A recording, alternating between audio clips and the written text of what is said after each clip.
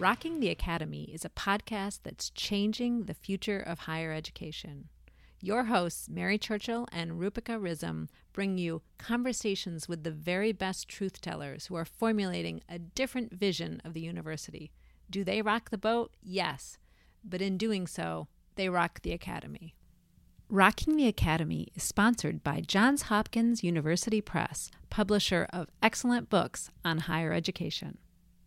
On this episode of Rocking the Academy, we chat with Ashley Gray, Program Manager in the Professional Learning Division at the American Council on Education and a doctoral candidate in Higher Educational Policy and Leadership Studies at Howard University. Ashley is an emerging scholar activist with a passion for creating equity within higher education. Her research focuses on the intersection of race and gender on women college presidents through feminist and womanist lenses. Ashley's research on women of color presidents has led to an innovative research brief titled Voices from the Field, Women of Color Presidents in Higher Education. So great to see you. Thank you so much for joining us. Awesome. Ashley, you are currently a research analyst at the American Council on Education, ACE, and also working on your PhD in higher ed administration at Howard University. Tell us about your journey and how you ended up choosing this path. When I saw that question, I kept thinking it would be really unfair to say that I chose the path, much less the path chose me. I moved to DC originally to work on my PhD. And then this program centered around minority serving institutions and higher ed program opened up at Howard, and it felt like it just made sense. After about a year, my first introduction to ACE was I applied to be a graduate research assistant here. And so had gotten the position and had to turn it down because I was completely just up to my eyeballs in work and stress and navigating such imposter syndrome that surely I couldn't be a researcher. So I sort of talked myself out of the position. When I saw the position opening, it was program manager role for the American Council on Education, and connected with the Women's Network specifically, it just made sense given my research interest and given my life interest, quite frankly. And so I always say the path kind of chose me, and it's worked out in a way that I couldn't have even planned. So I'm very, very grateful. So I have a follow-up question. How do you cope with imposter syndrome? Outside of a good red blend, I think one of the things that I do is I come prepared. My imposter syndrome sort of works where I challenge myself to do a thing. When it works out, I have to sometimes remind myself that I was the person who actually did the thing. So sometimes I remind myself that, no, you actually really worked for it and you actually really did it, and you get to celebrate that. You get to say I'm good at something. Yes.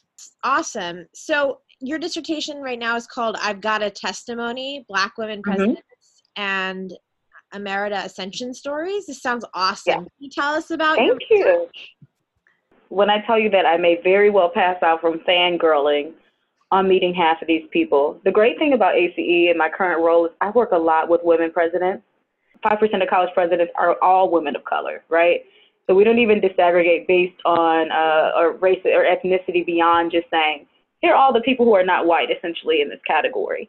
And so my research, I really think, contributes to the narrative for Black women and hopefully some of the mechanisms that they're using to survive.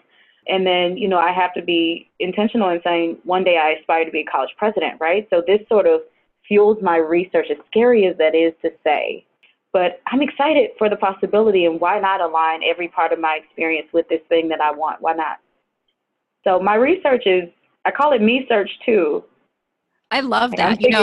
Rupsi is strategic like that. I want to be a college president. She wants to be a college president too. Yes. I'm in good company I love here. the fact that you're studying that topic. That's awesome. That is fantastic. And who better to learn from than the people who are doing it? Right. Well, so building on that, your vantage point, when I met you, it was at an ACE Women's Network event. And You're right. That is an amazing space to be. So what do you see? I think of ACE as the professional association for higher ed leaders, especially in the U.S. So what do you see from what they're telling you as the biggest challenges for higher ed today? Sure. So, I can't speak for ACE. I have my, No. I've got my lens outside of this place. I've got my lens inside this place. And oftentimes they're either really in close relationship or they are completely going against each other, right? Number one, we've got a public trust conversation. People need to actually believe that higher ed does what it says it does, right? Yep. I think the other part of that is we need to have a really intentional conversation about trust, because that means something entirely different based on race. It means something entirely different based on socioeconomic status, based on first generation status. And I happen to be sort of in all of those categories. I'm a Black woman.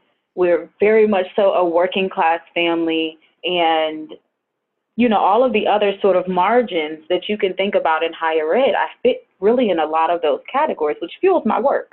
And so I think this conversation on public trust, those of us who do the work at the intersection, we've got to be intentional about this, because student loan debt is impacting people of color tremendously different than it's impacting white students. And it's impacting Black women significantly more than any other racial gendered group. Definitely. How could I not have a conversation on trust as I'm thinking about being a college president and what that means for women that look like me, and how we need to be really intentional about this conversation? I think we need to redefine what the margins look like in higher education, and our language around it too. So what it means when you say minority students. No, they're not minority students. They're part of historically minoritized groups, right? Yeah. Language is going to be really important. Higher education is one of those spaces we do tell people they can achieve the American dream in.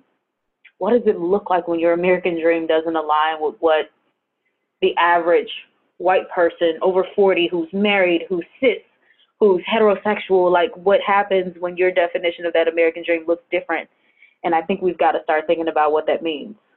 I'd love to talk about student loan debt elimination. I had a really cool opportunity to work with Senator Warren. She invited me to be a part of a conversation on student loan debt elimination, a national press conference nonetheless. But in that conversation, it was really important, and the part that is very, very much so genuine is that people like myself, those people who have a significant amount of student loan debt, the reality after school becomes very grim. Right. And so thinking about that student loan debt elimination conversation, and that's an important topic that we continue to push. You're absolutely right about rebuilding trust. It's different for every single person, for every single intersectional group, right?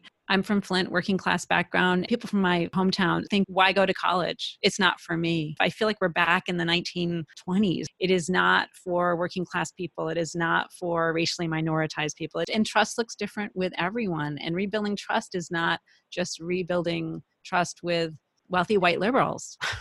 And then what that means too for our institutions, right? So right. Are we over-promising and under-delivering? Or is it the opposite way? Are we just saying, hey, come try it? No, I think we need to have a realistic conversation, and I think that's fueled by what people want to get out of this thing. So the public needs to know what they want from higher education. Institutions have got to examine whether or not we can meet that goal and what our goals are too in meeting those needs. And I think we need to have a very honest conversation somewhere in the middle on that. So Ashley, particularly with your research, with your work at ACE, I'm sure you encounter challenging data. Mm-hmm. How do you stay energized? What gives you hope for the future of higher ed? Yeah, I remember in particular when we sort of did the unveiling of our race and ethnicity in higher ed, our RIHE report. And I remember sitting in that room feeling it very heavily. You basically told me that in all of these categories, Black people are doing the worst, essentially, right?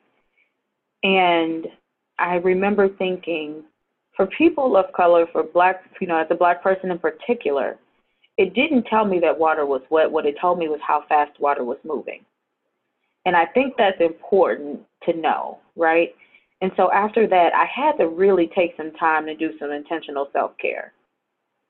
Racial battle fatigue is real. Racial battle fatigue is how I ended up in DC. I was so sick of sort of fitting myself into spaces that wanted to change everything about me, whether it was my hair, whether it was my tone, or all of these spaces. And so when I got to Howard University, I had just about kissed the ground that, okay, if for nothing else, for this moment, my Blackness is not the concern in this space. And so, I got some woman stuff that still needs some work in this space, right? I've got some class stuff, because this is Howard University. This is the Mecca. This is the hilltop. This is the seat of, sort of Black intelligence. And you're not a rich Black person, so that's also something you've got to grapple with, right? So I've got these other intersections that still are at play, but I was looking for a place where I could really just show up myself, right? I don't get to take off my Blackness. I get to disclose whether or not I'm low income, or whether or not or a queer identity. I get to sort of disclose some of that later on. But when I walk into this room, people see this Black woman with big hair in most cases. I can't take that off, and I've decided that I don't want to, right? And so in moments where I'm reading and working with data even, that's really hard, whether it be about women, whether it be about all of these intersections that I have to take moments of self-care and recognize that while this is the data, my job and my calling in life is to shift even one of these things by even a percentage, right? So we've got this initiative called Moving the Needle. And when I got here, I was like, okay, y'all, this is real cliche. And now I find that I am saying, I'm like, yeah, you know what? I sent 3 emails today. I am moving the needle, right?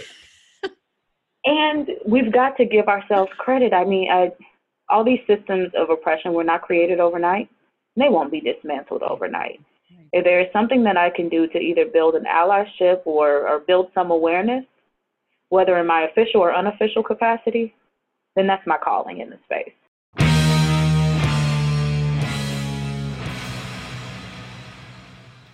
You have been listening to Rocking the Academy. Rocking the Academy is sponsored by Johns Hopkins University Press, publisher of University Technology Transfer. What is it and how to do it? By Tom Hockaday. Available where books are sold.